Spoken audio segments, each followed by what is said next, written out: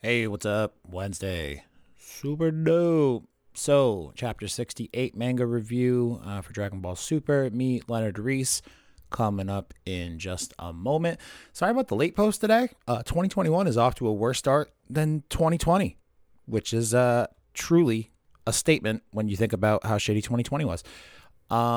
So far, not great. um, what else? Oh yeah, we had a great pre-show banner before this show. So much so that I actually included it at the end because it's like 20, 30 minutes of bullshit, but it was fun. We talk about a lot of different stuff: Demon Slayer, Death Note, some new podcast projects.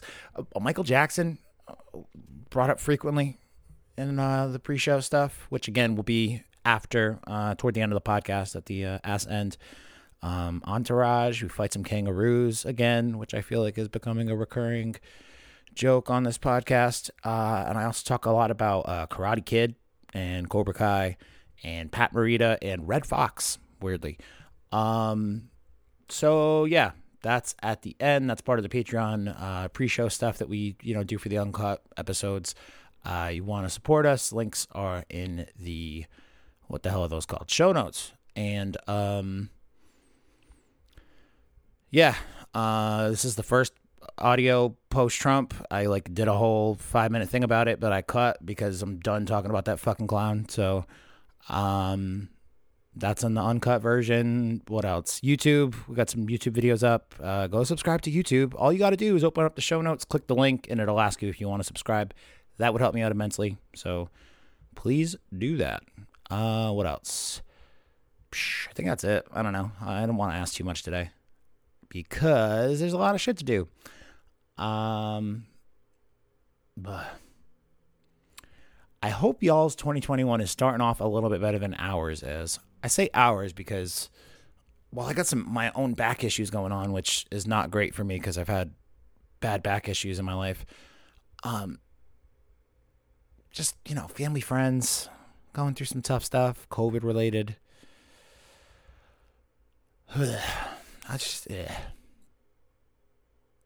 Anyway, be safe. Wash your motherfucking hands. And yeah, chapter 68, super dope. Welcome into Dragon Ball Super Dope. My name is Kyle. Thank you for checking this out. Here today for our monthly manga review. I've got my friend Leonard from the NPC pod. Leonard, how you doing, dude? I'm doing great. America seems to have some hope, and we got a new chapter of Dragon Ball. I don't know why I stuttered so much. I thought you were going to say of democracy, but yeah, no, we also did get a new chapter of Dragon Ball. Very good point. Yes. We'll get back to that in just 1 second. But Reese, all the way from Australia, mate.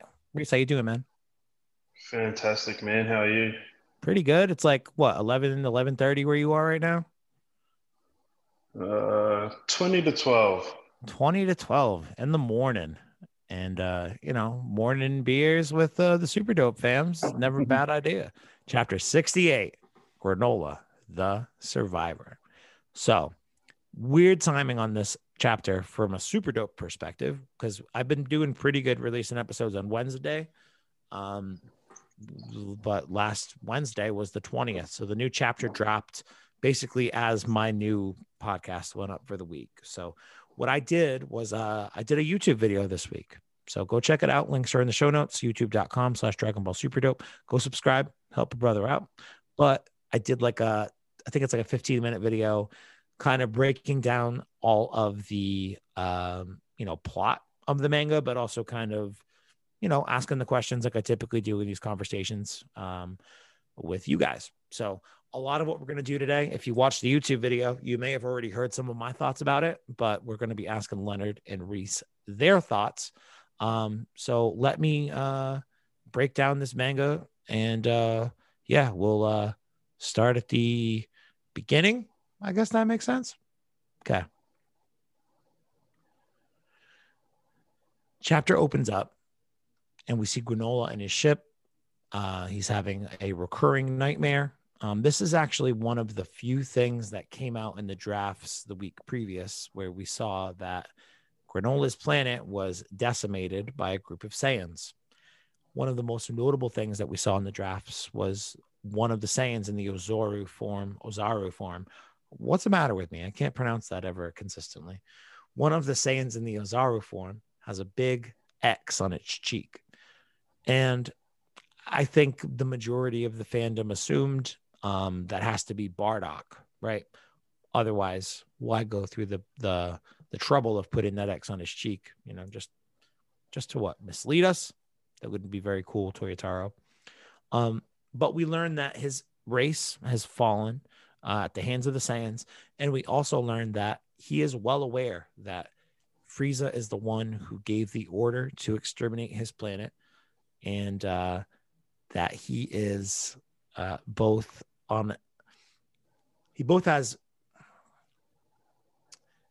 he has ambitions for revenge for both Frieza and the Saiyans at the same time.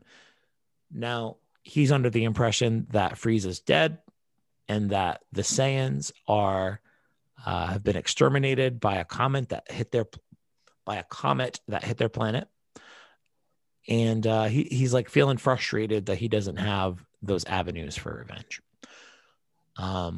We also learn that he is a bounty hunter, and he's bringing the OG-73 eye and what's slowly regenerating of it to somebody to collect on the bounty. So I guess the question that I have for you guys is, one thing I've said a lot about the last few chapters, I feel like there's a lot of Star Wars baked into this plot. Maybe not the plot, but some of the characters. You guys would understand that more if you watched the most recent season of The Mandalorian. I just learned on the Patreon pre-show that these two, both of them, have not watched season 2 of The Mandalorian, like fucking assholes. But there's a lot of Star Wars in Granola's backstory. And just the fact that he's so closely tied to Frieza and the Saiyans right off the bat. Is this what you had expected for his backstory? We'll start with you, Leonard. Is this what you'd expected for his backstory? Do you like where it's going so far? How do you feel about it? I didn't expect this at all, to be honest. I was really shocked by it because it's something that I didn't necessarily think that they would go back to that avenue of, but it seems that Toyotaro and Toriyama seem to be, or I guess more Toriyama, whoever, long story short, is going back into things that they never really, quote unquote, discussed in the canon of things, but maybe have discussed like in some movies and other things like that, which... What do you mean? I kind of like. Well, for example, last arc was Moro. Moro was going back into magic, which is something that we got a little bit of with Majin Buu and Babidi, but we didn't get anything else after that. So I did like that. And then now we're getting the whole, like, oh, they actually do raid. I mean, of course, yes, you could say that Dragon Ball Super Broly, they did go into it, but they didn't seem to talk about like the way that they did in this chapter, where it's like, oh yeah, they do take over the planets, and showing that this kid or this guy, I don't know why I say kid, this guy has like almost, I would like to say almost like a PTSD towards it. Yeah. Like, and of course, something I realized too that I thought about even from last episode.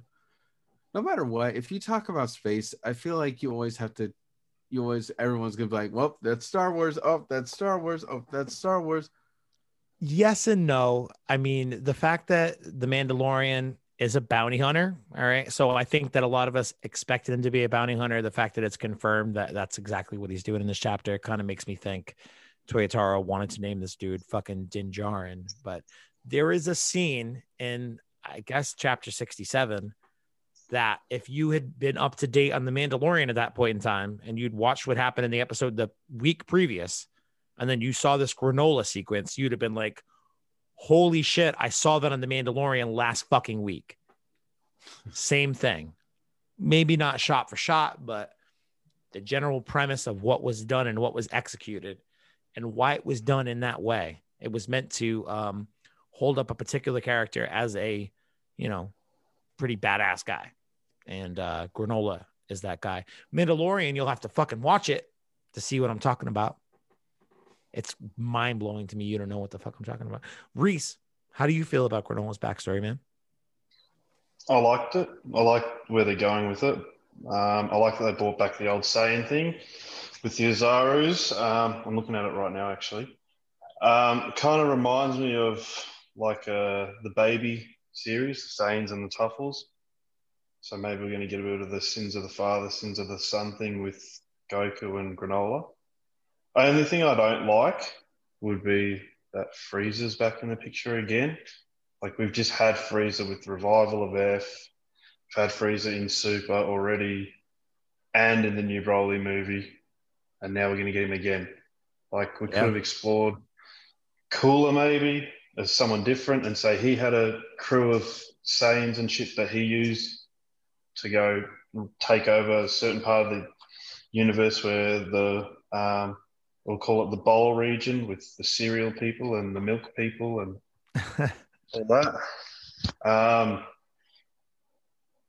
And yeah, it just makes me curious now to what they're going to do with 7-3 now that and obviously him being a bounty hunter was a complete throw off as well. I was expecting him to, I don't know, something different. But yeah, it leaves it very open to what's going to happen later on with 7-3. I initially thought when he went and stole 7-3 back that he was going to be using him for himself, like to team up or to fuse or whatever together. But obviously he's just going to be put on ice, kind of like the what's it called? Was that Avengers, the Collector? It's going to be like that. He's just going to end up in like the Collector's little collection. I get what you're saying. So, a couple of things that you brought up that are pretty interesting. The first and the most obvious comparison that's been made to this so far, with 7-3 being involved, and this race that has been erased by Saiyans, is the comparison to the Tuffles or the Sifurians from Dragon Ball GT, and how they in turn, Dr. Mew, is that his name? Dr. Mew, I believe, is the guy who develops Baby. I could be wrong. Shit. I'm going to go with Dr. Mew. He's got blue skin and red hair. He's got stupid glasses. They make Super 17. The Dr. Gero ripoff. Yeah, but him and Dr. Gero team up to make Super 17. But Dr. Mew uses Baby as like this technological advantage to try to get his revenge on the Saiyans. 7-3 seemed, until we realized that Granolah is just passing him off at, as part of, collection on a bounty. I think a lot of people thought what you thought, Reese. Him and his race are gonna try to use the power of 7-3 to get revenge on the Saiyans or whatever. Similar kind of setup. One of the things that I think has been sort of, I don't know, kind of cloudy, I guess I'll say, is now that we've got so many different parties within this conflict. Like, you've got Granolah, you've got Goku and Vegeta, you've got Frieza, you've got this other guy, Alec. Like, there are 4 different, and then you've got 7-3, who apparently isn't looked at as his own party, but like a commodity to be had amongst any of these parties. So which side of the equation does Granolah end up on? It doesn't seem like he's going to work with Frieza, because he, right outwardly hates him. He hates Saiyans, but should he meet Goku and Vegeta, how long does it take for him to learn that they're Saiyans? I would guess probably not long, given that, they have a lot of Super Saiyan forms. Or does he continue to work with this other character who just got introduced? We'll talk about a little bit more. This character, Alec. If that's the case, is it like just on the surface? Is he going to do it to be able to double cross him, later on down the line? Like, it could be any of those things, but it'd be interesting to see if further on in other chapters, if he saw when the Saiyans turned back into their human form and he saw Bardock, and then when he sees Goku, just straight away, like, just envisions Bardock, you know what I mean? Yeah, sees him like, straight away, like you're one the one night, that killed my people. one night he's like his dream goes a little bit longer than it typically Yeah, does, yeah, and like he reverts back from the Ozaru form into the Bardock form, and has the same hair, same appearance. Sees Goku doing his thing. He's like, "Asshole, I know you. You wrecked my planet. Well, where's your tail? Where's your scar?" Could be something like that, yeah, really. yeah. So I guess more to come on which side, Granolah is going to, ultimately work with. Could just continue to work by himself. I personally kind of dig the backstory, a little bit different for Dragon Ball. Interested to see where it goes. Hopefully, it continues to work in its own new sort of direction for Dragon Ball. New direction. So moving on, we get a flash over to Beerus's planet. Regular gang over there: Goku, Vegeta, Beerus, and Whis. And Goku was helping Whis inject the Oracle fish with, I don't know, some sleeping drugs, I guess. The Oracle fish is going through a crazy bout of insomnia. And they do let us know that when the Oracle fish cannot sleep, that is indicative of a bad omen. Some bad shit's about to go down. But also sometimes it just means nothing. So either way, interesting to see Goku inject Homeboy with a needle. That's a call to how he is only afraid of needles in the anime and not the manga. Just wanted to stop briefly and point that out to y'all. After they get the Oracle fish injected with the sleepy pills, they go back to training. We get to see Mastered Ultra Instinct Goku versus Whis. Goku taps into Mastered Ultra Instinct very easily, like it's a choice. It's almost like a transformation technique. I feel like they're kind of one and the same here, but taps into it very easily. And we do get a cut over to Vegeta and Beerus. And Beerus makes the comment, "Hey, man, why don't you perfect that shit? Why don't you learn that?" And Vegeta sticks to his line of, "No, I'll overcome it my own way. It's fine. I'll figure something out." And Beerus alludes to basically that there are other techniques of the gods that they could learn to use outside of Ultra Instinct. Ultra Instinct is just the specialty of the angels. That's why, keeping the hearts all calm and tranquil, that being a major part of Ultra Instinct, that works for Whis and the angels, and for Goku. Calm, gentle heart has always been, major adjectives that have followed the character of Goku around. But then you look at a guy like Beerus, who's fucking all angry all the time, and he alludes to other techniques that, make more sense for his personality. And you think, oh man, if Vegeta learned one of those, what is that going to look like? That's a cool idea. So Beerus teases that there are other techniques that exist out there, but flatly refuses to train Vegeta. But says, "I'm going to go, stretch out over there, if you want to come watch me." So it's not exactly like a trainee relationship, but it's more like I don't know, observatory. I don't know the right word that I'm looking for, but what do you guys think is going to come of? I mean, Whis and Goku have been like an established mentor-mentee relationship for a while now in Dragon Ball Super. If Vegeta and Beerus are about to develop their own kind of version of that relationship, what's it look like, and what do we think Vegeta's gonna, come away with from that kind of training? Reese, you want to start? Yeah. Well, I wonder if Toppo got to learn any of this stuff because he inherited the Hakai powers and was the disciple of the clown dude. Excellent But question. then it can't be just Hakai energy because Vegeta's already beaten that. So is Frieza in a way. So it has to be something that plays, obviously, Ultra Instinct plays on more Goku's attributes and things like that. So the anger and you can see the common between Beerus and Vegeta, angry and prideful and things like that. Character development, they've got even Beerus himself has had a lot of character development through Super.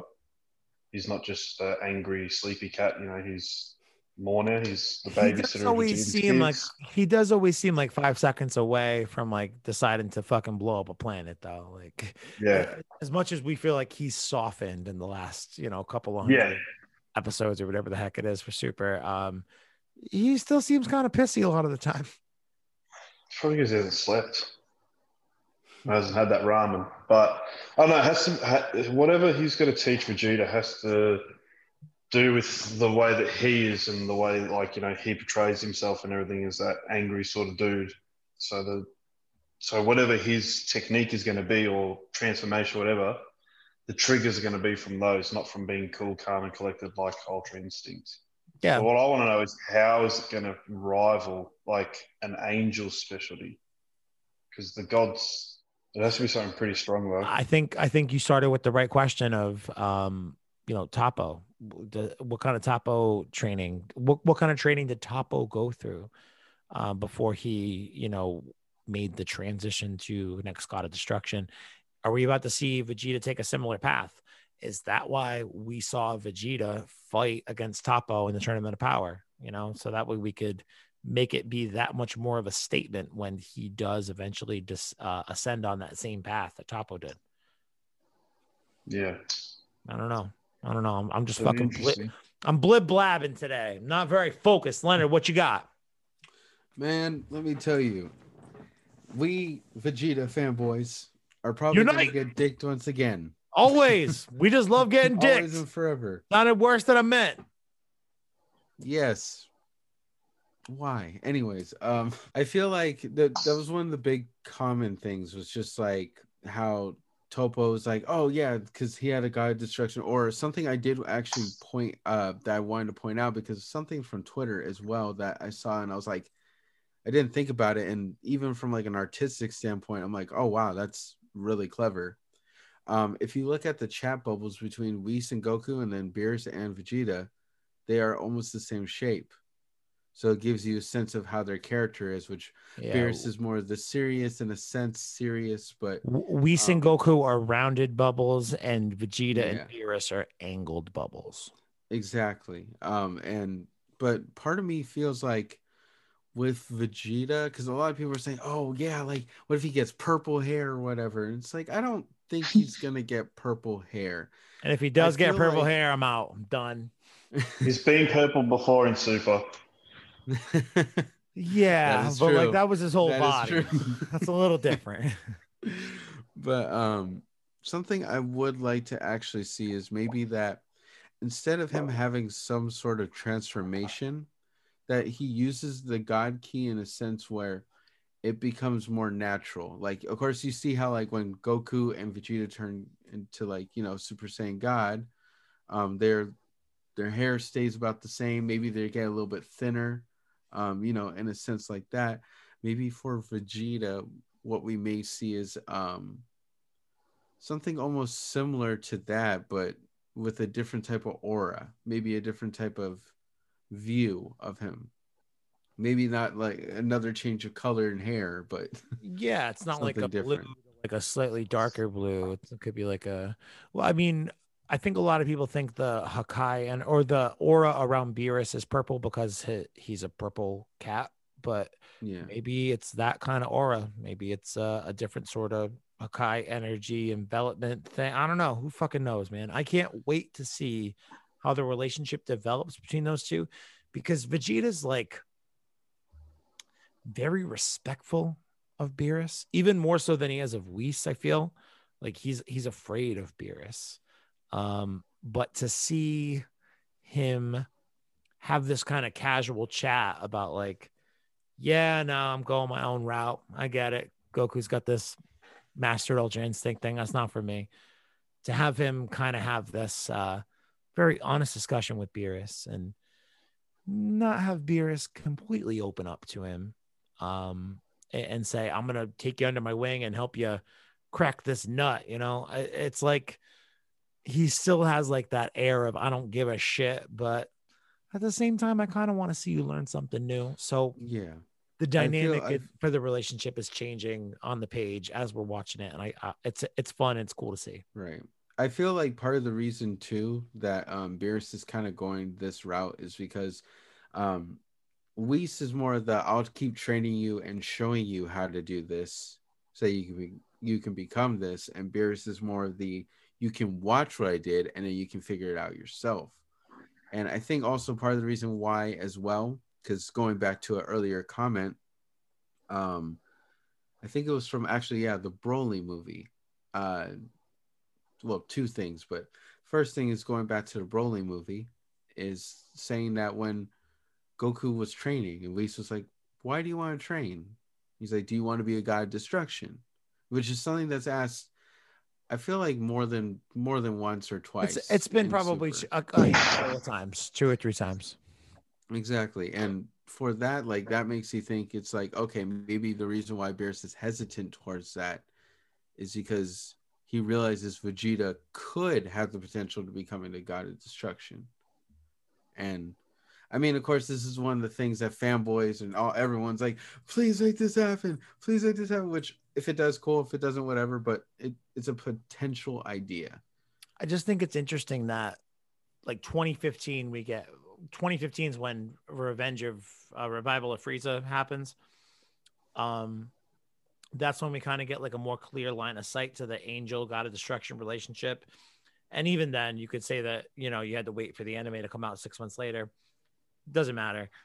When you start to see those kinds of relationships take fact or like take hold, the natural question in the fandom was like, Goku's more of a Whis, Vegeta's more of a Beerus. Imagine if Goku's an angel and he's Vegeta's God of Destruction's angel. Like, and it just seemed like such a stupid, outlandish question to ask. But this chapter kind of lines up to maybe put us on those paths respectively. And, you know, 5 years later, 6 years later, I feel at least a little bit stupid for having dismissed it out of hand, because it seems like they might be working toward that. I mean, you never know, because again, it's like with any idea. It's like saying Vegeta will go Super Saiyan 3. That was like a big thing that everyone wanted, I feel like, at some point, where it's like, yeah, we want to see Vegeta go Super Saiyan 3, but he never does. But the other idea that I also kind of thought about too was that maybe he doesn't want Vegeta to know too much or learn too much, because maybe he could use it against Beerus. And again, one of the biggest things that I feel like a lot of people commonly forget about is who ordered Frieza to destroy the Saiyans? Beerus. And who's a proud Prince of the Saiyans? Vegeta. So maybe, I mean, for me, it's like it's all those things I just said kind of tumbling around in one idea, but it does bring in a whole other wrinkle to that relationship I never really considered before, is that Beerus is ultimately the guy who's like, hey, I'm taking a nap. Make sure you take care of those Saiyan motherfuckers while I'm sleeping. Please and thank you. Okay, thanks. It's got to come out in one of the chapters. Has to. The Beerus order the destruction. I guess we will see. I don't know what the long pause is on that. Maybe it's another one of those drop plot threads that that Akira Toriyama is so notorious for. Akira Notoriyama. That's what I almost just said. It would be good to see like a bit more of a backstory on Beerus as well. Like even if it was a mini series or a mini episode or movie or whatever, to find out like more about their backstory, how they became so powerful, how they became gods of destruction, etc. Yeah, I mean, a part of me likes having that shrouded in mystery, but another part of me is like, I would love to see like what a race of Beerus's people looks like, and you know how he ascends to be the prodigy that he obviously was, to be considered for. Because I mean, we've seen Dispo and Beerus have to be of the same race, right? Right? Maybe. I don't know. I'm fucking speculating now. We'll see what happens with all of that, I guess. Whis, Goku, Vegeta, and Beerus. Infinite possibilities, except not that many really, because it's just 2 different combinations of 4 people. Anyway. That was like the greatest segue I've done probably ever on a microphone. if you couldn't feel the awkward shift with which I just shifted everything, you might be deaf. So we've learned that Granolah is a bounty hunter, and he's bringing OG73I back to some dude named Alec, which is spelled ELEC. I'm assuming it's short for electric. He's got a couple of other people in his gang. Among them, I know that there is a Maki. I know that there is Granolah. Excuse me, not Granolah. It's Gas. Excuse me, Gas, Alec, Maki, and then like some big tubby dude whose name I don't think I caught. So Alec is the guy who is, put out the bounty to go retrieve the parts or the remainder of OG73.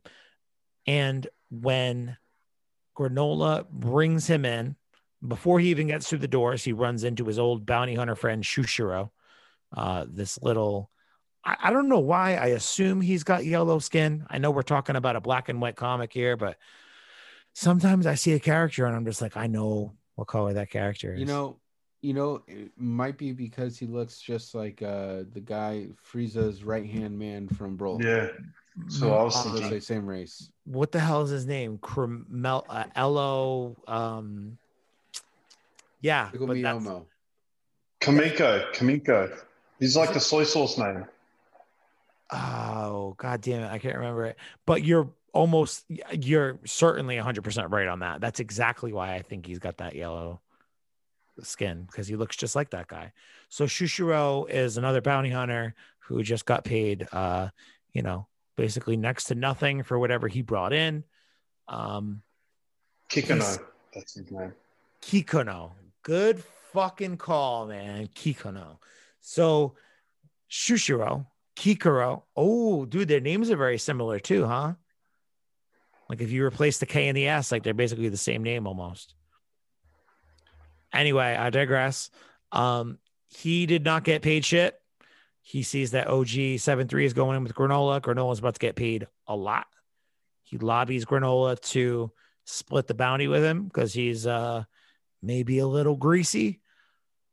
OG73 says, no, excuse me. Granolah says, no, that's fine. I'll kill you. Leave me alone. And he goes in and talks to Alec. Now, the character of Alec is kind of interesting to me.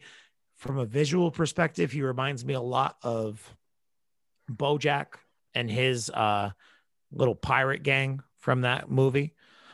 But what's different about him is he has an air of like authority to him, much in the way that Frieza does when you first meet Frieza.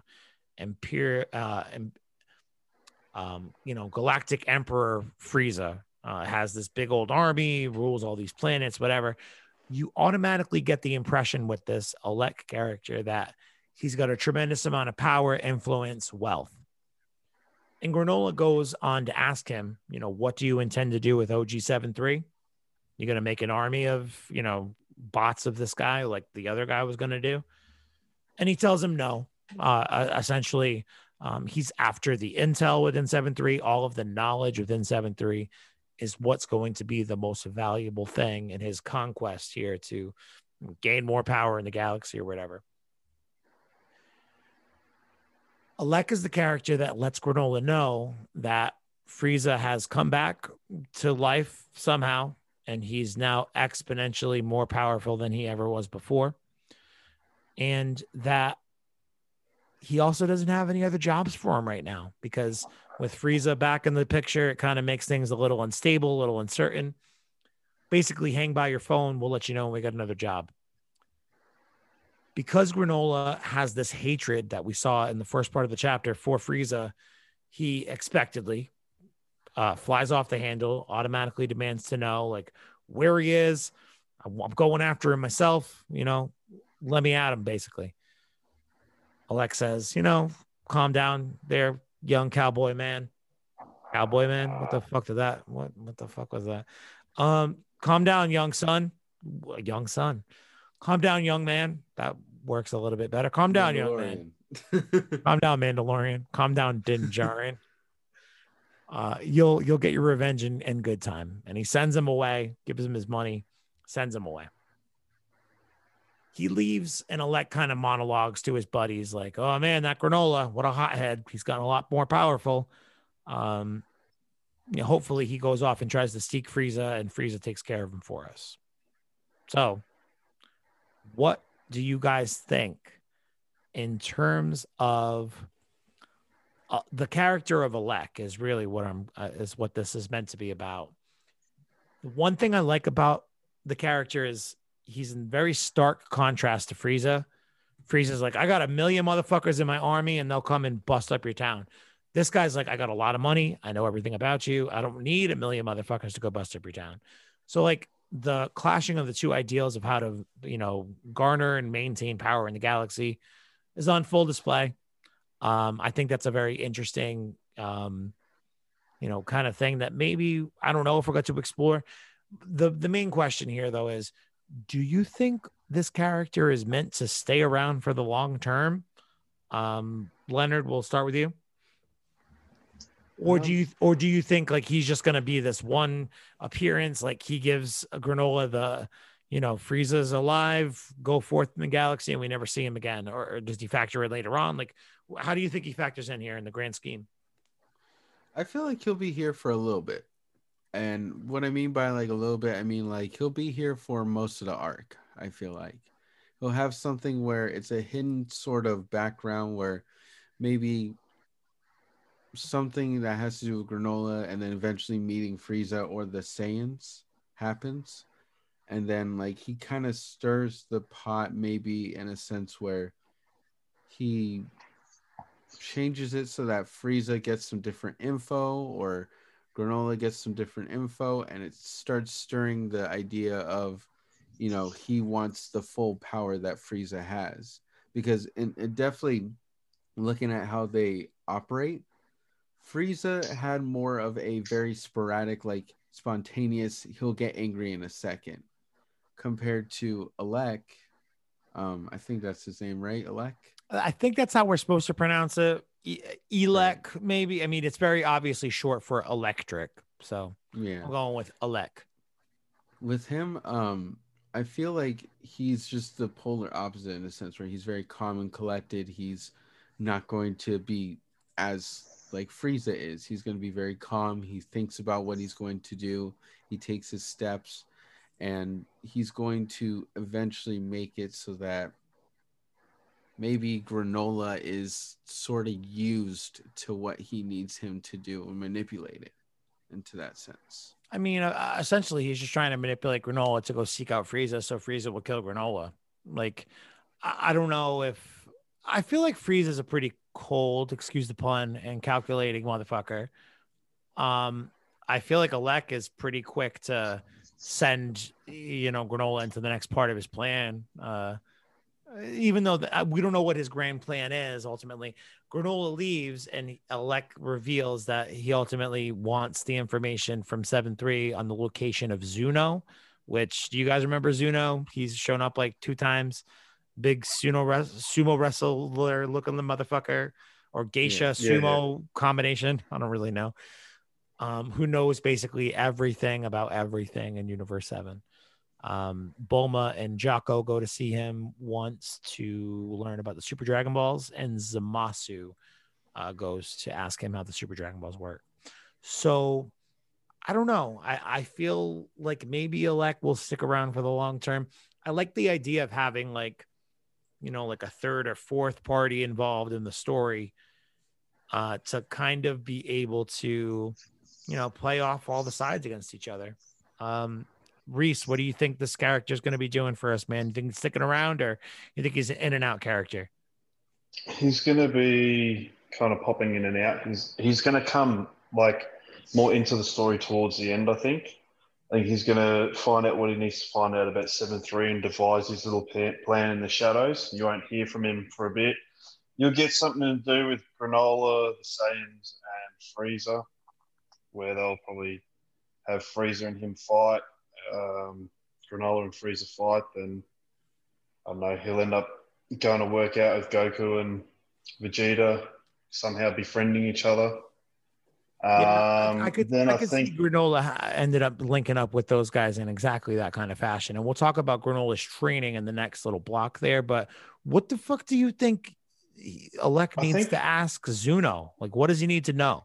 Is it where the I Super think Dragon Balls are? Because that's kind of played out by now. no. It's got to do with 7-3. It's all got to do with 7-3. The absorbing powers, maybe a way where he can put himself in 7-3 or take the learn how to take the crystals out of 7-3 and have it for himself so he can absorb the powers and then he can be the powerful guy in the universe. Because I like Frieza's a where your pain in brain's his at on that. ass. Because Frieza's a pain in his ass and he's bad for business, as he says in here. And Granola's just a little prick who's kind of a pain in his ass, just like the Definitely a spoiled little hothead too. child. So I think he's trying to find a way to harness the power within 7-3 and take someone like Frieza's power away from them. So he's the ultimate guy. He has no one to worry about in any way and he can stay rich. Yeah, if he doesn't need 7-3 for the intel, how can he make that happen? He becomes one with 7-3. I didn't think about that, dude. I think that's a very good call. That could be it. Because this guy, I wouldn't say he's strong. I'd just say he's a master manipulator. Yeah, and I said something like that in the YouTube video too. Like, he doesn't strike me as the particular, big bad in that group. He even makes it a point to say, should Granolah ever get stronger than Gas, I believe is Yeah. comparison, Gas versus Granolah. That's a funny dichotomy. Because he just wants to find out what's inside 7-3. That's all he wants to know. That could make to know sense. what's inside there and go see that Zuno guy and go from there. So he's interested in learning what it is 7-3 can do so he can harness that, I think. I like it. Leonard, do you have any guesses on what Alex ask for Zuno could be? I fucking love Reese's theory right there. That's a good question. Well, I feel like maybe it has something to do. Well, actually, one I just thought of. What's something that kind of controls everyone or keeps them in a sense of order, besides the Galactic Patrol? Religion, power. Yeah, yes, power. And what is supposedly the most powerful being in the universe? Xeno. Xeno, yes, in the universes. But technically, Beerus is the most powerful in the universe. And not a lot of people know that maybe getting rid of the god of destruction might be easier. And in a sense, if you get rid of him, maybe you have more control and power over anything else. I mean, they do make it a point to say at the last chapter too, if you want to talk about that idea, sake of continuity, to try to atone for the sins. Kaioshin tries to go give up his life, and Beerus is like, "What the fuck, man? If you die, I die." Somebody just kills Kaioshin one of these days, which seems to be very doable in the Dragon Ball world. Beerus is gone. Yeah. Seems like a really big Achilles heel for him. Yeah, I think he's done a pretty good job protecting that Achilles heel at this point too. He should just go drop him off at Xeno's and just be like, don't ever fucking leave here. All you got to do for the rest of your life is play with fucking Zeno-sama. Right? You're just going to hang out here until you cease to exist. Well, I guess we'll see what happens with Alec. I feel like I don't know. I feel like it's an interesting character on the surface. And I think I'm getting a lot of my interest from the character based off of how he kind of directly contrasts with Frieza. That's really it. If Frieza wasn't already there, it would probably seem a lot less interesting to me. But maybe that's one thing that kind of made them bring Frieza into this arc. Because I'm with you, Reese. What you said earlier, when I saw that Frieza was going to be involved in this whole story, I was like, what the fuck, man? Again? Like, just make him a regular fucking cast member at this point. Put an orange gi on the motherfucker. Make him part of the team. This is a little obnoxious. But if it's because he needs to serve the purpose of being a foil to a new villain meets old villain to make the new villain seem even more villainous, I'm down with that equation. So, last part of the chapter, Granolah leaves Alec's palace. He is en route, I believe is the cool kid phrase. He's en route to planet Cerulean. Not Cerulean like that Pokemon city, but Cerulean. And he is then shot from behind by another spaceship. It's that little yellow dickhead Shishiro from outside of Alex Palace. And he's brought some of his buddies. Not very cool. Sorry, it's Planet Cereal. It's not Ceruleans is the people, right? Yeah, it's Planet Cereal. What did I say? Cerulean City. It's because I've been thinking about Cerulean City. Funny. No, it's just funny when I just read it. Just Planet Cereal. Planet Cereal. Next to Planet Milk. Next to Planet Milk. Next to Planet Milk. In the bowl universe. When you said that earlier, I thought you were kidding, but yeah, that's in there, isn't it? No, it's not. God damn it. Honestly, I would believe it. Would have been perfect if it was. So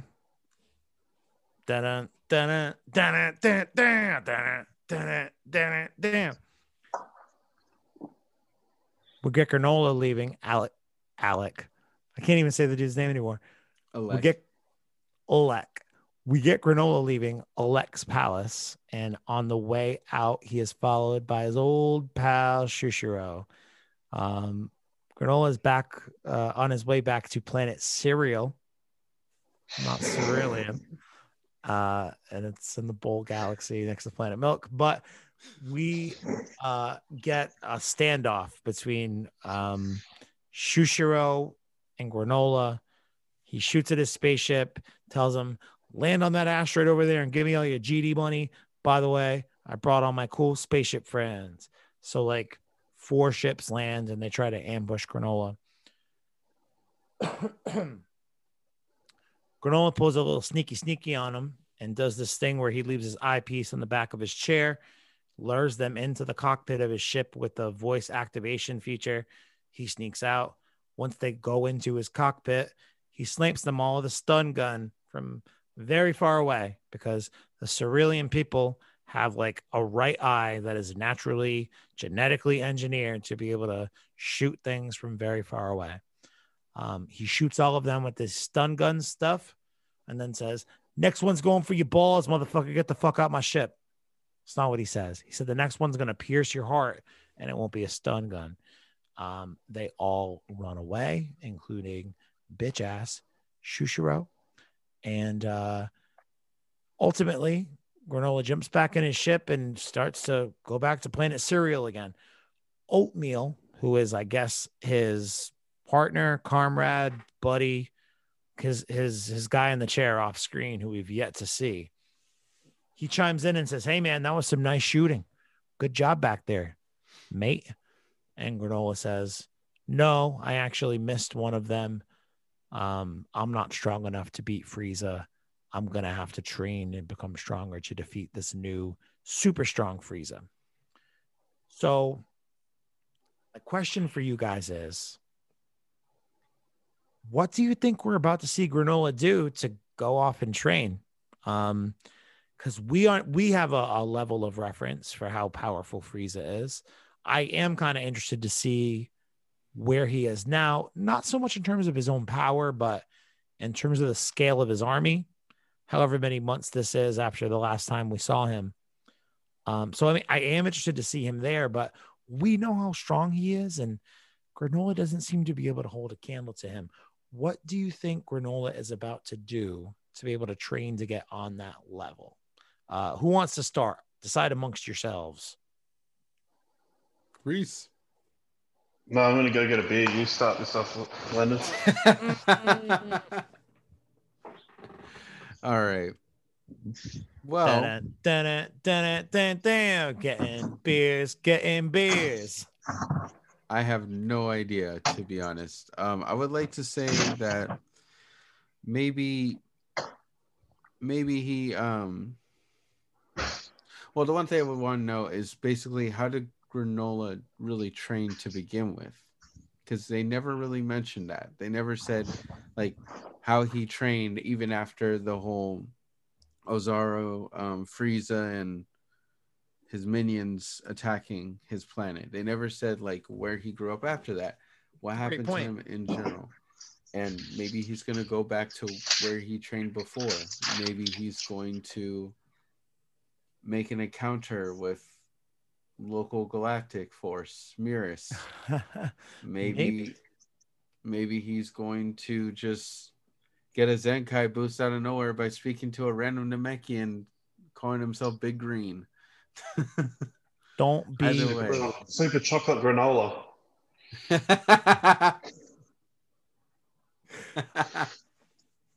I don't know, man. I don't know. I mean, I think you bring up a really interesting question in that we don't understand how he even got as powerful as he is now. They talk a little bit about it in the fact that we know that his right. I mean, I think it's notable that he's a character that uses a gun a lot. Okay. Yeah. But they do make it a point to talk about his genetics and his eye in this chapter today. So we do know that there is a bit of like a something that's swaying him to be towards, genetically speaking, or from like the perspective of his race, something is swaying him to be toward a warrior kind of, mold in life. But where did he learn all of his skills? You can't just pop out the womb and just naturally know how to do backflips and shit, unless you can. Is that how it works? Do you guys do backflips? I can't do. Maybe he had a master. Maybe he had a master called Captain Crunch. Ooh, good one. I do backflips every single day of my life. No, I don't.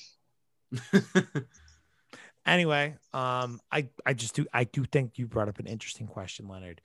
Where did he originally train? Who is Granola's Master Roshi or his King Kai? Where is he going to become Tapion? What do you mean? Give him a big ass sword? And just give him something where it's like, here, have a sword. You're pretty much a knockoff Tapion. Bye. Don't talk shit about Tapion. Reese, I love Tapion. Me too, man. I'm looking at him right here. Man. He's pretty much he's literally Link in Dragon Ball. Don't different. Talk shit about Tapion. This is the best Dragon Ball movie, my friends. Okay, we're done. Reese, what do you think, man? What is Granolah about to do to be able to try to ascend to the level of Frieza? Well, I think the first question we need to ask before that is how, when Granolah was the survivor on Planet Cereal, when the Saiyans and Frieza took over, how did they get rid of him? Because he was returning to Planet Cereal. So what did he have to do back then? So what sort of training did they, or warrior kind of people were they, to get rid of the Saiyans, to scare the Saiyans off to not be on Planet Cereal?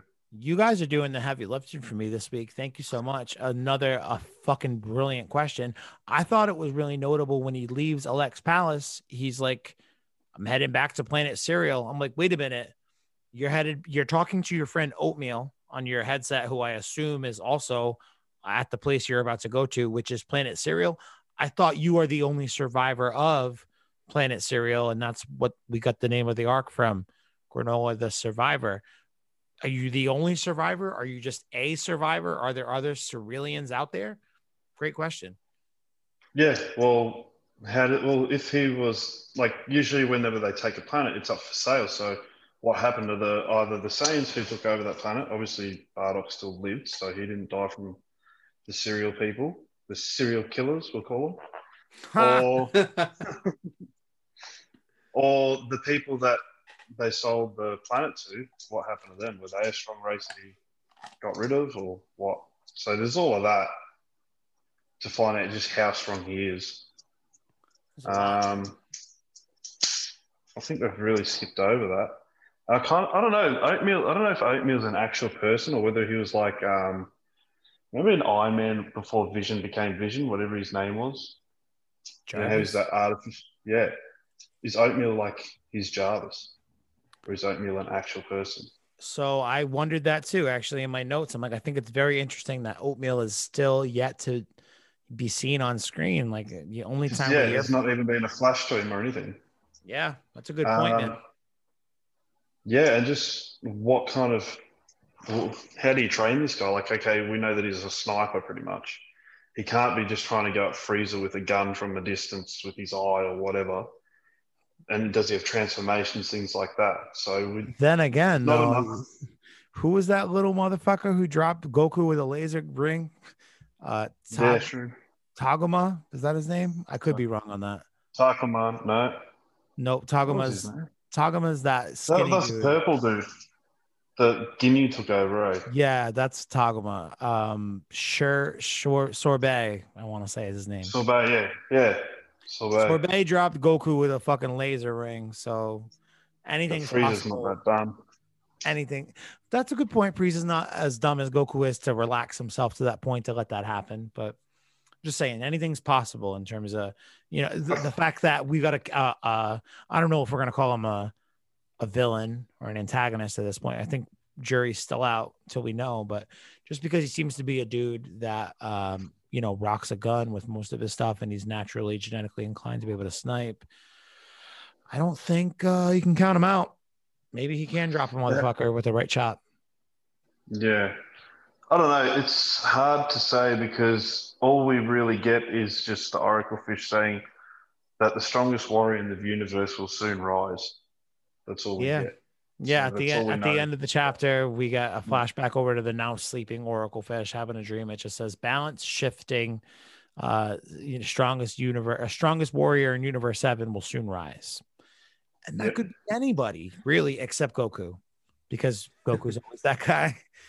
It could be Vegeta taking over, learning things from Beerus. Maybe he could be that guy.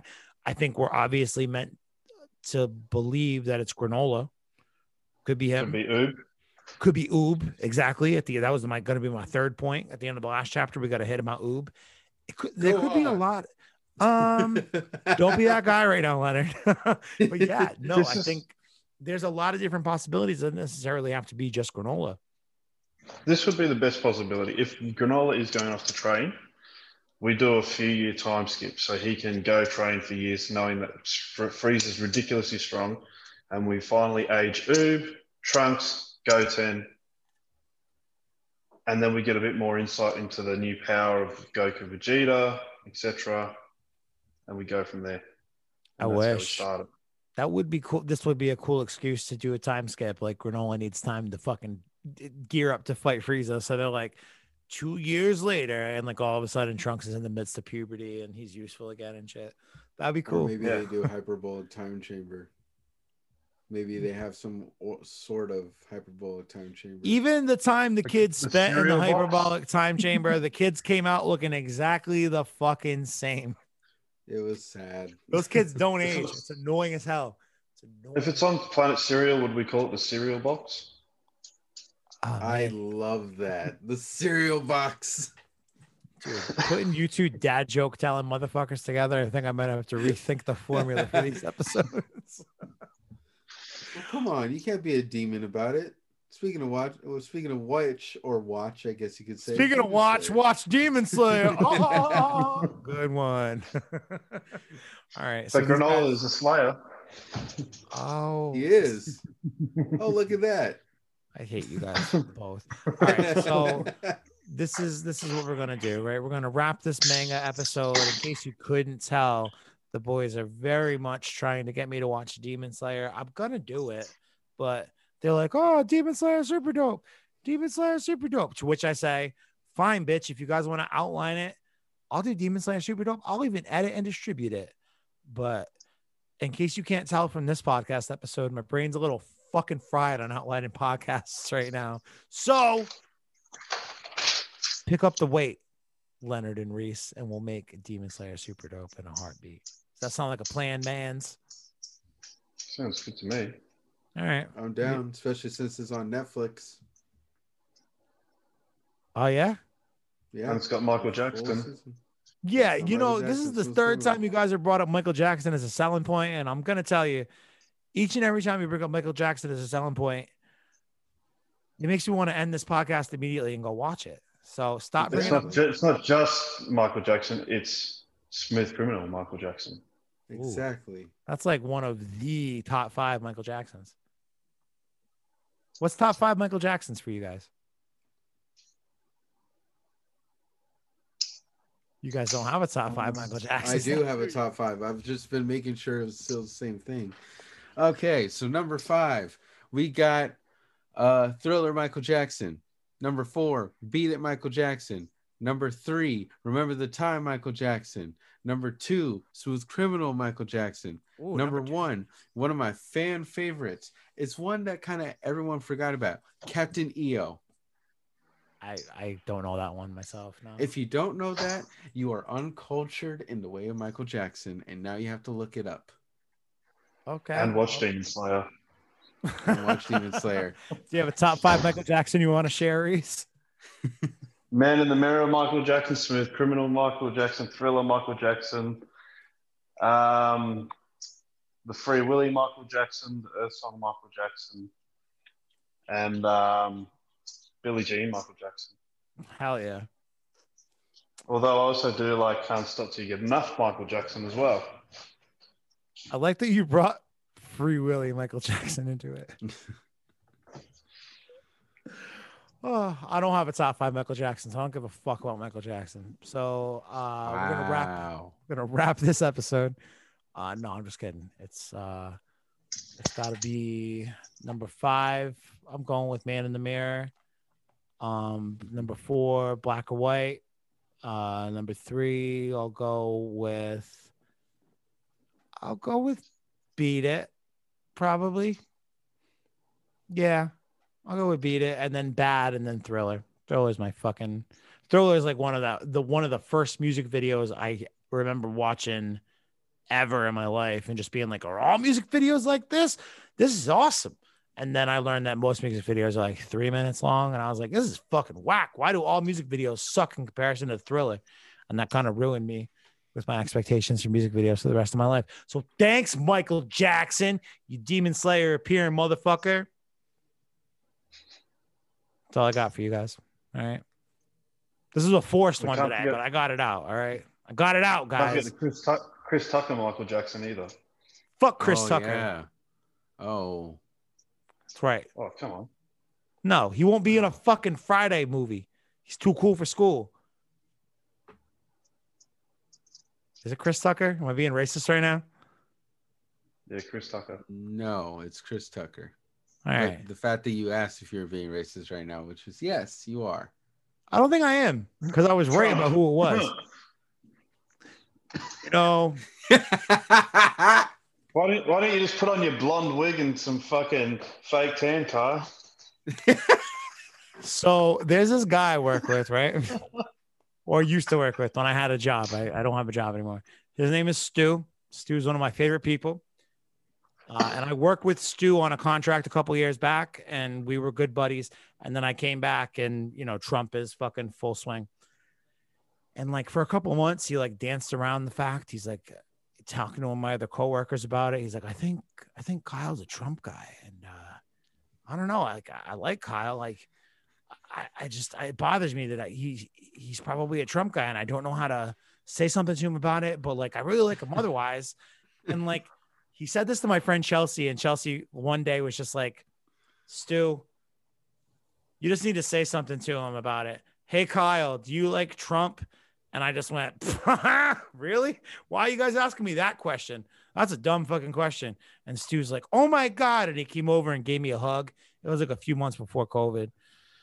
I miss being able to hug people. Anyway, I'm done ranting. This wasn't a very good episode, but thanks for sticking to the end. If you did stick to the end, and by the way, not a good episode because of me, not because of you guys. You guys fucking MVPs. Not on my game today. Reese has recently helped me take over the Instagram page. If you don't follow us on Instagram, go fucking do it. At DB Super Dope. We're trying to get a little bit more interactive with our listeners and friends and fans or whatever. One way in which we want to do that, Reese, in case you can't tell on the video here for the patrons, even the YouTubers, I guess this will probably make its way to YouTube. Reese got lots of tattoos. You got some Dragon Ball ink too, as well, right? Yeah, whole leg sleeve. Friggin' ridiculous, man. He's very dedicated in the tattoo game for Dragon Ball, but we're trying to collect some other, Dragon Ball Inc., other Dragon Ball fan appreciation stuff like fan art and things like that. So if you do have any of those things, whether it be tattoos, maybe you make some fan art on the side. Maybe you're like our buddy Chris Fornia, who has like a lot of Dragon Ball figures and takes like very cool, intricate photos of them. Like things like those are things that we want to start to integrate into our Instagram more often. If you have a Dragon Ball do-rag, Leonard, put it on right now. So my point is, with Reese being more of a front-facing person on the Instagram, you'll have a little bit more to interact with, and we want to try to build the community. So go follow us, share your pictures with us, put them on the highlight stories, all that stuff. We kind of have a plan. We kind of don't have a plan. We're figuring it out as we go. Reese, any advice you want to give to the people who may or may not want to follow us on Instagram? Why don't you give them the elevator pitch on why they should follow us? Well, everyone will get to see their artwork or their toys or resins or songs if you're a musician, whatever. It'll all get advertised, up on Instagram. You'll get more followers through us because we'll have more fans that are into that sort of shit. I mean, that's why we all listen to a Dragon Ball podcast and podcasts Two-way about street. it. Fucking, yeah. And all we ask is that you return the favor, show some love, and that's it. That's all we want. Just to get more interactive with the fans because, I started off as a fan with this show and still am. And, you can get amongst it a lot. And, that's what we're all here for. I didn't really have... I didn't have anyone to talk Dragon Ball with. So for me, when I found this, it was a really good outlet for me to talk to people about Dragon Ball with. And I just got talking to Kyle a lot more. And you want to know what that makes me think of, actually, Reese, is something we talked about with Leonard before we started recording was Super Dope Discord, man. Like, it exists. It's a thing that's there. We just don't use it. And I think the Discord would be a good place to do exactly what Reese just said. Like, gives us another outlet to go to talk about Dragon Ball with friends and fams. I mean, I'm not actually your fam, but I'm in your ear for an hour once a week, motherfuckers. If I don't feel like fam by now, I probably won't ever. But that's okay. Even, just more like the artwork and all that sort of stuff as well. There's always a lot of up and coming artists and things like that, stickers, all sorts of shit. Like, I know for myself, I found something really cool that was a nice Dragon Ball canvas, something that I'd pay for it to put up on my house. So just gets everyone's name out there, your name and our name, and we're just trying to continue to build the community, really is what it comes down to. So go follow us on Instagram at DB Superdope, Twitter at DB Superdope1. If you want to support the show more, patreon.com/Dragon Ball Superdope. $5 tier. Gets you all sorts of extra podcasts, videos, uncut bullshit, invites to things like this. And I think that's all we're going to do for this week. Make sure you rate and subscribe wherever you get your podcasts, Apple Podcasts, Stitcher, Spotify, YouTube. There's a thing we're really working on for 2021. If you don't subscribe to us on YouTube, I'm fucking mad at you. There's a link in the show notes. All you got to do is click it. And then it says, you want to subscribe? And then you hit yes. And then boom, you're subscribed. So please go do that. Otherwise, I'm pissed at you. And that's it, man. Gonna do it for Super Dope. Talk to you next week. I don't know what's planned for next week. Probably nothing good. Maybe I got an interview. No, it's not Demon Slayer. You know what? It's JoJo's Bizarre Adventure. That's what it is. It's not that. It's not that either. Kyle to do it. It's not that either. Because you know why? Cobra Kai season 3. Dude, Cobra Kai season 3 was super dope. I actually don't even tempt me, motherfucker, because we've got so many other projects in the woodworks. Like, we got an MHA thing on, we got a General Nerd thing on. We're talking about this apparently Demon Slayer super dope thing going with you guys. There's a lot of places for us to talk about stuff, but I'll talk about Cobra Kai literally anywhere, anytime, any podcast. I don't give a shit. I'll dirty up a super dope feed. I don't care. You know why? Because Cobra Kai never dies. All right, fine. Fuck you guys. It's going to do it for Super Dope. I'll talk to y'all next week. Leonard, thank you. Reese, thank you. I love you both, and I'll talk to you soon. Da-na-na-na. na na na na na. Cobra Kai is coming up next week. It's probably not.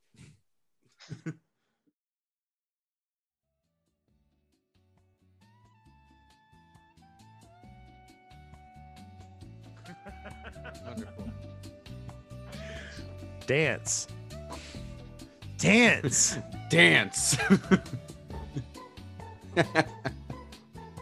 Dude, you were so pissed. Oh man, Reese, just so you know, we're talking about, I had a weird dream about Leonard the other day where I asked him to like record something. We were talking in a Zoom like this, and I was like, hey man, we're already talking. Do you want to just hit record? He's like, no, I'm busy. I'm like, oh, what are you doing? He's like, dance. Yeah. You were really mad. Like it was the stupidest fucking question I could have ever asked you. So now you dream about Leonard. I think I Tell was us dreaming, more about that, Carl. I think I was dreaming more about Dragon Ball Super Dope and fucking having like a stress dream about not having an episode to do or something. I don't fucking remember exactly what it was, but Well, you know, there's this anime out called Demon Slayer, and if you watch like the 26 episodes, you could do episodes on them every week. Called Yeah, Demon it'd Slayer actually be Super. it'd be pretty popular, and especially since the Yeah, movie's supposed to come out sometime this month or next month. It's a really great way to stay in shape. yeah. And it's new, so everyone will be up to date with it too. Yeah. it sounds like YouTube gentlemen want to start a Demon Slayer podcast. Oh, we were just thinking Demon Slayer Super Dope. Yeah. There you go. You already got the name. Since you've got, you know, Plus Ultra and all that, and Death Note Super Dope, why not add to it? All right, listen. Wait, hold on a second. There's a Death Note Super Dope. Oh yes. Why Oh, was I yes. not invited? I haven't even finished Death Note. Strangely, Death Note Super Dope didn't finish Death Note either. We did record all the episodes, but somehow like the last 2 or 3 episodes got fucking shitted somehow, deleted accidentally. So we never actually redid the last 3 and they never got released. So those were all like Patreon exclusives. I was releasing like one podcast a day as like some kind of fucking training exercise. I don't know what the fuck I was thinking. I was on drugs. I had to have been doing a lot of drugs or something. I don't know, but Death Note Super Dope was fun. But then it gets really fun. I think it's episode 18 is when I discovered that there's a Death Note musical, and started Oh integrating. my god. Yeah. So I started integrating in Death Note the musical into each episode, like a song per episode. And the first time it happens, like nobody knows that it's about to happen. I'm pretty sure that I made it a free that episode. I'm pretty sure I made a free episode for the 12 days of Christmas. So I'll send you a link afterwards if you want to hear that one. That's probably one of my favorite podcasts I've ever made in my life. And nobody's heard it except like maybe 3 people. That literally sounds like just as bad of an idea as Spider-Man the Broadway. It's pretty bad. Yeah, it's pretty bad. There's a couple bangers in there.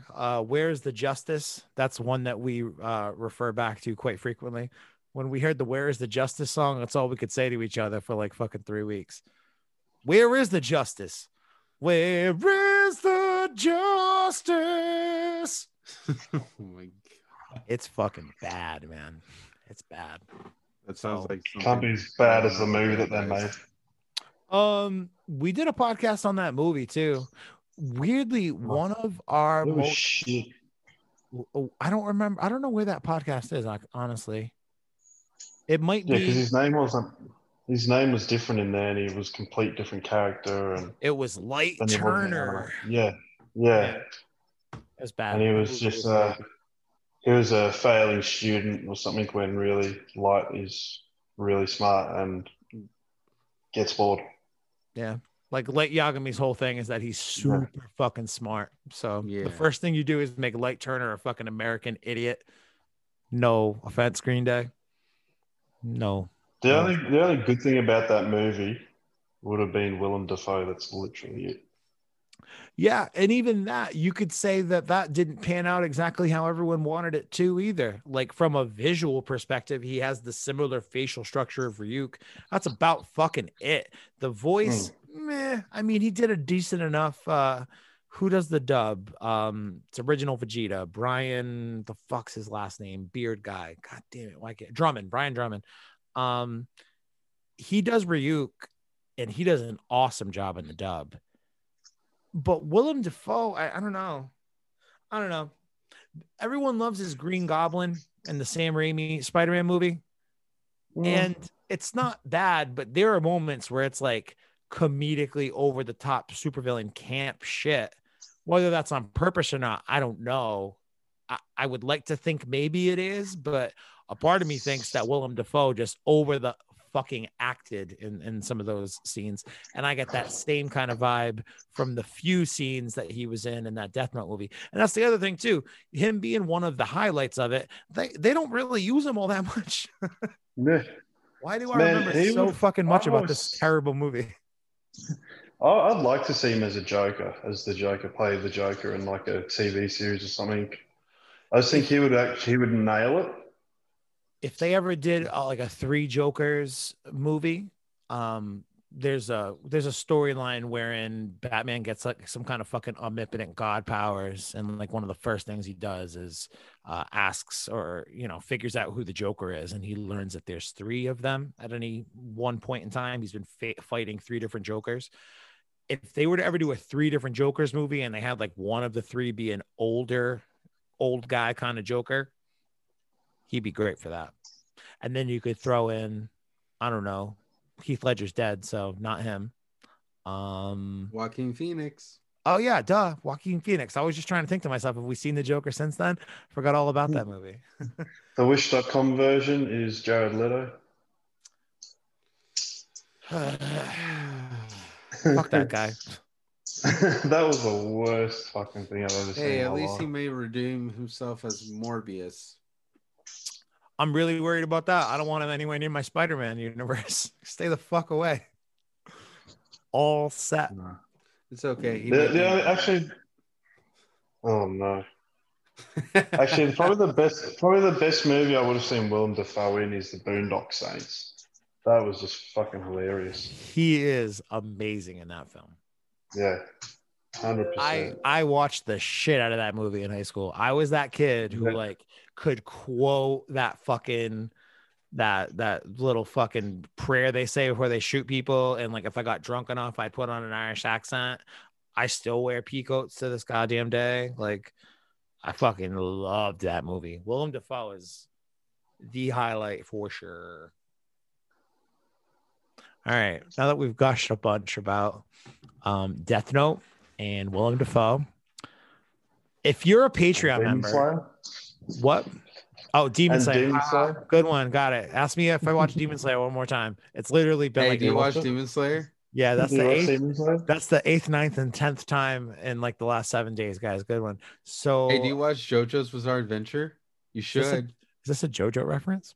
Everything's a JoJo reference. Rule number 1: don't you fucking forget it. So, this is Patreon pre-show, right?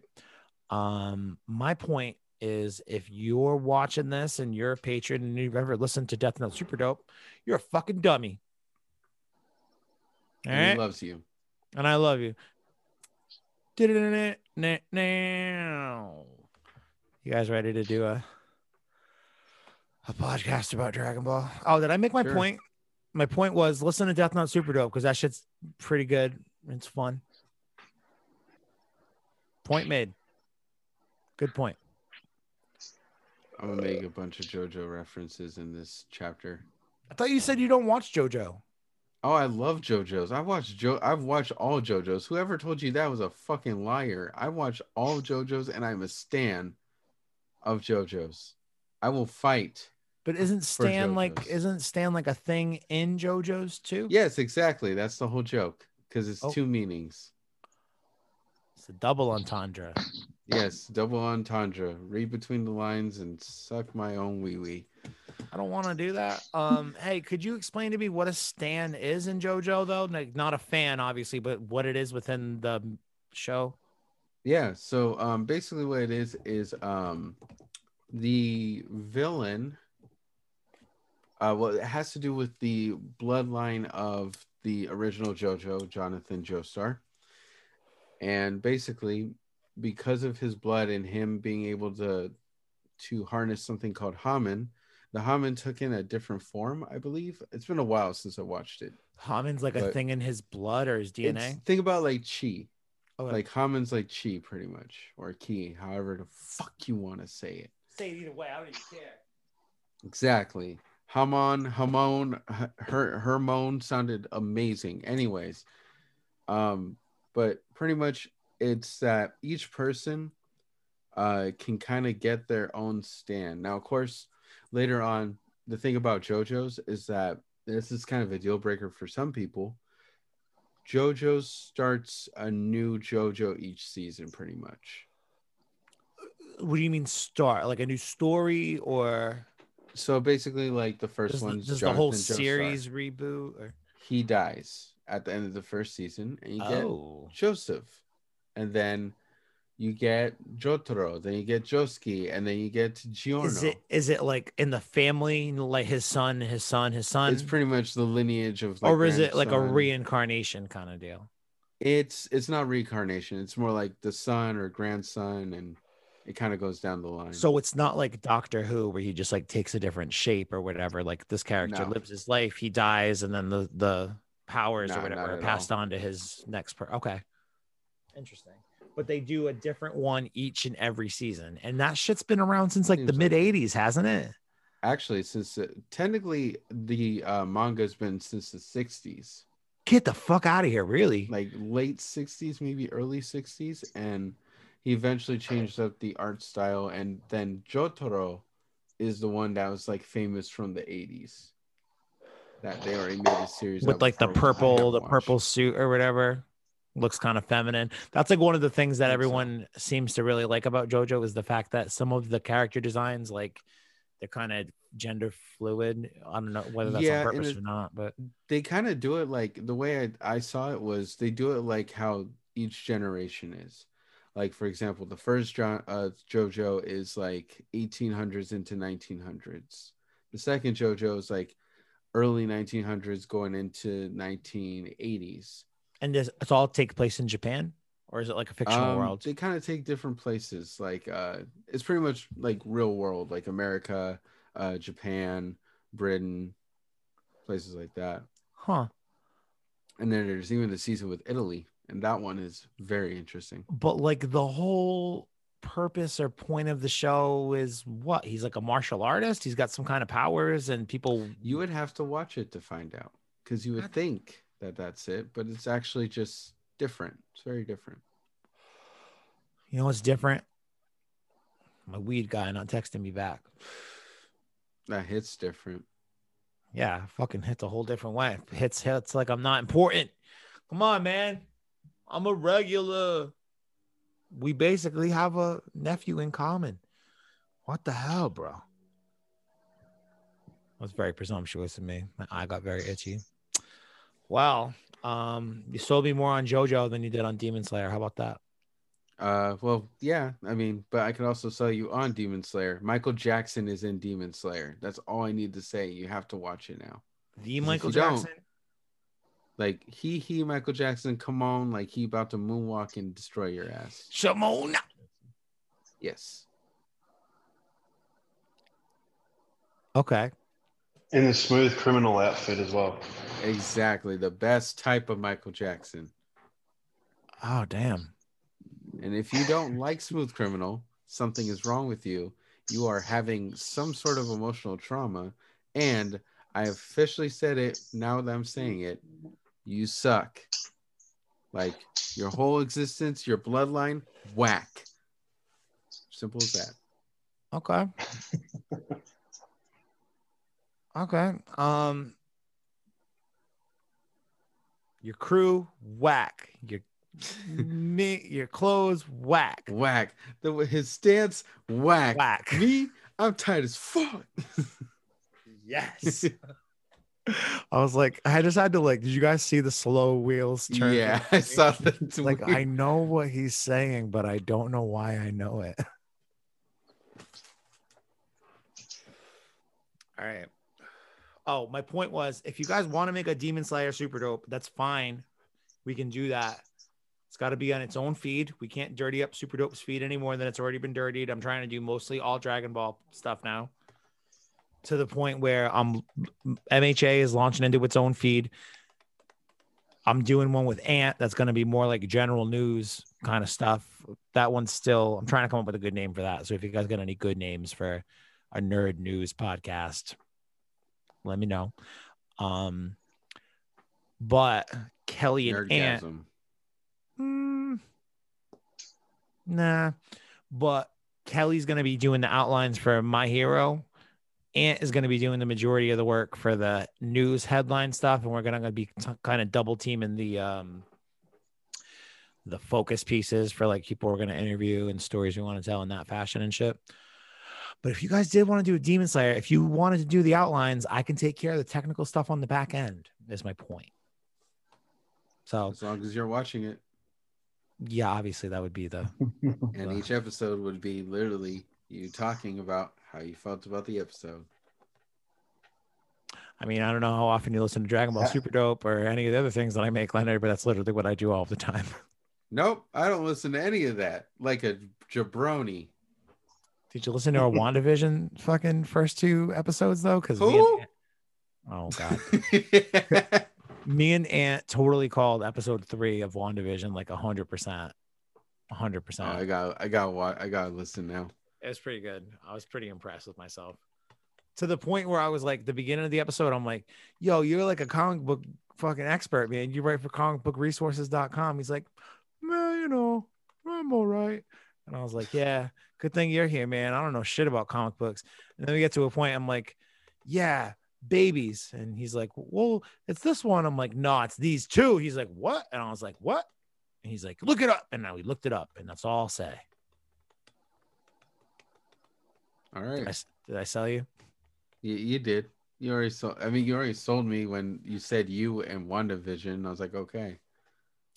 Yeah, we're gonna try to launch that one into its own feed officially right around. I think we're gonna try to launch the week before WandaVision finishes. If you do the What If series, which supposedly they're doing, let me know, because I would love to be a part of that. Hell yeah, we're gonna do all of them, man. I think Dopamine. 2 weeks after WandaVision, Falcon and Winter Soldier start. Like 2 weeks. Oh, really? Hell yeah, dude. 2 fucking weeks. How cool is that? I didn't think it was that soon. What about Cobra Kai? One, Kyle, are you going to get into that? Oh, dude, I would love to do Cobra Kai, but I feel like the timing might be bad. If for Cobra Kai season 4, maybe we would do an episode. Dude, did you watch all of Cobra Kai season 3? In one day, man. Dude, me too. Oh, actually, I watched all of it in one night, and then I was like, yo, it's like 4:00 in the morning. I need to go to sleep. And then I woke up the next morning and watched the last episode. Yeah, that's exactly what I did. Seriously, man, like as a Karate Kid fan growing up, like this season feels in the last episode. This season specifically hit like so many wish list items I had for for this series. Like if they're gonna do a Cobra Kai series, you're gonna see fucking, you know, Daniel LaRusso again. Like these are the things I would like to see. These are the characters I want to see come into it, and they hit almost all of them. And they're teasing at some big shit for next season. Ooh, dude, so good. They're the last 2 things I've seen that dude in. The plays Karate Kid, whatever his name is, was Ralph Macchio. Yeah, it was, and what's his name? The other fellow that plays Johnny was How I Met Your Mother. Yeah, Billy Zabka. Yeah, the both of them were on that for Barney's stag party. Yeah, I think I met Billy Zabka.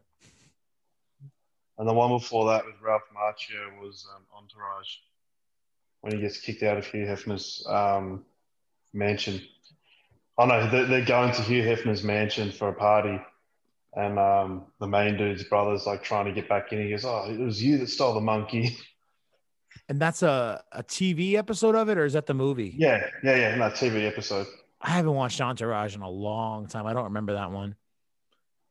It was But so man, good. It was when Johnny Drama was banned from the Playboy Mansion. I kind of And ends up remember being that. Paulie Shaw that stole the monkey.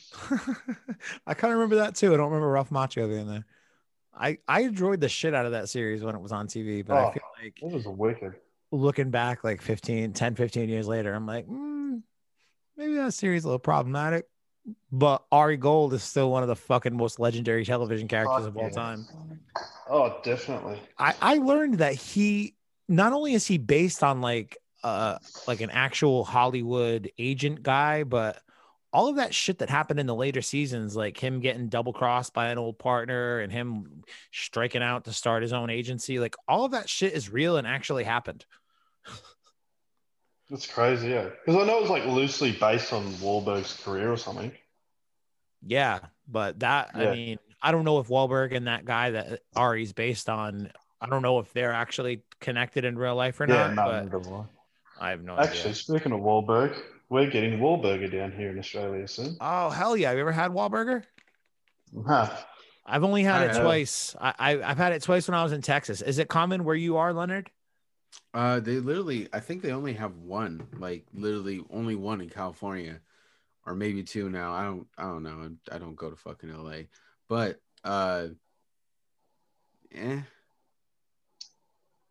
pretty good. I mean, I like it. They have a what is it? An adult frap that was pretty good. It was a s'mores frap that was the best alcohol tasting or best alcohol milkshake I've ever had in my entire life. So. We only got Taco Bell a couple of years ago here. Holy shit, man! Yeah, congratulations. And instead of Burger King over here, we call it Hungry Jack's. Hungry Jack. We only got Burger King a couple of years ago. Holy shit! Congratulations. So there to go. That's the funniest fucking thing I've heard all day. We have like so many other fucking Mexican's huge over here. There's one part in the city where there's like it's like a Mexican standoff of like 6 Mexican restaurants around one roundabout. Just on each corner of the fucking street. Like we've got Guzmani Gomez, that's like everywhere here, and Burrito Bar, and like Mexican food's huge over here. Yeah. And sushi. You'll find sushi on nearly every corner here. Oh, I love sushi. So that sounds like a great place for me to go. When COVID is... You two should come out here. You just won't ever leave. That's the problem. You just won't ever want to go home if you come here. I don't know. The kangaroos might say otherwise to me. They taste good. I definitely would actually like to try kangaroo. It's nice. It's probably one of the best meats you'll ever have, honestly. And I've tried kangaroo, emu, crocodile, anything from the ocean, all sorts of stuff. Is kangaroo any good?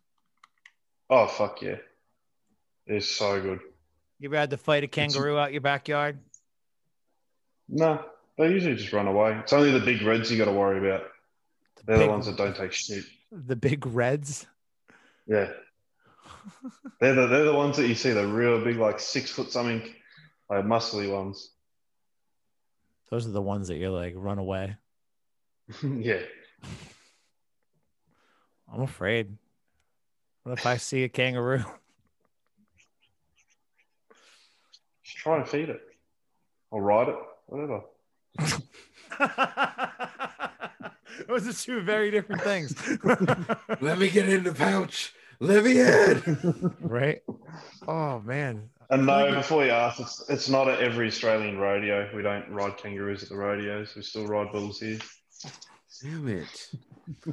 Man, you guys just don't know how to be Australians, do you? I mean, why don't y'all like ride a bull and then put a kangaroo on top and then ride that? In the pouch. You got to be in the pouch of the kangaroo that's on top of the bangaroo. Yeah, bangaroo. Bangaroo. Bangarang. Sounds like but birdie. That's the song that went on in my head all the time right now. Is it because I'm talking? Oh, because you're black? No, that's just because I'm stoned, and that's the song going on in my head. Are you sure? Are you sure? Because I look like I could be a Sanford and Son. No, I had Red Fox on the mind. You know why? It actually ties back to our Something a Karate. Simpsons episode. No, it ties back to our Karate Kid conversation. So one of the things that fucking not irks me about Cobra Kai, but like makes me sad about Cobra Kai is that Pat Morita is not there, Mr. Miyagi. But they do a really good job, especially this season. The first season, they didn't know what the fuck they were doing with it, I don't think. But this season, they've done a really good job of incorporating Miyagi into the story still and like having it feel like he's there, even though he's not. So I was watching a interview with Pat Morita from like the mid 1990s or something, and I had no idea that before he was an actor, before he was Mr. Miyagi, I knew that he was Arnold on Happy Days. That was about all I knew him as, but he was like a stand-up comic called Hip Nip. And from what I understand, he wasn't a very good stand-up comic, but for whatever reason, Red Fox fucking loved him and basically said to him at a certain point, moved down to LA. He was living somewhere in like Northern California, a few hours away from LA. He's like, move down here, get your work, blah, blah, blah, blah. He's like, I don't have the money to do that. And Red fucking gave him the money to do it, had him move down, basically paid for his first like 6 months to a year or whatever. And he was just like, I can't repay you for this, Red. And he basically said, that's fine. Just pay it forward for somebody else at a certain point. So Red Fox, since I've learned that story, I think it's fascinating that I've heard that story twice within a couple of weeks. I heard Pat Morita tell that story about Red Fox, and I heard Lucille Ball tell that story from an interview on the Dick Cavett show from like 1977 the other day. But she does not say who the person who did that for her is. But imagine they both, were already kind of on the fringes of the entertainment business or whatever. So, you meet a couple people who like you enough to say yes, right place, right time kind of thing. But could you imagine like any of us, whether that dream has to do with being in entertainment or it could be anything. It could be owning your own fucking business as a construction company guy. Like who the fuck cares? But just having somebody to be like, yeah, man, here's the money. Go do what you got to do.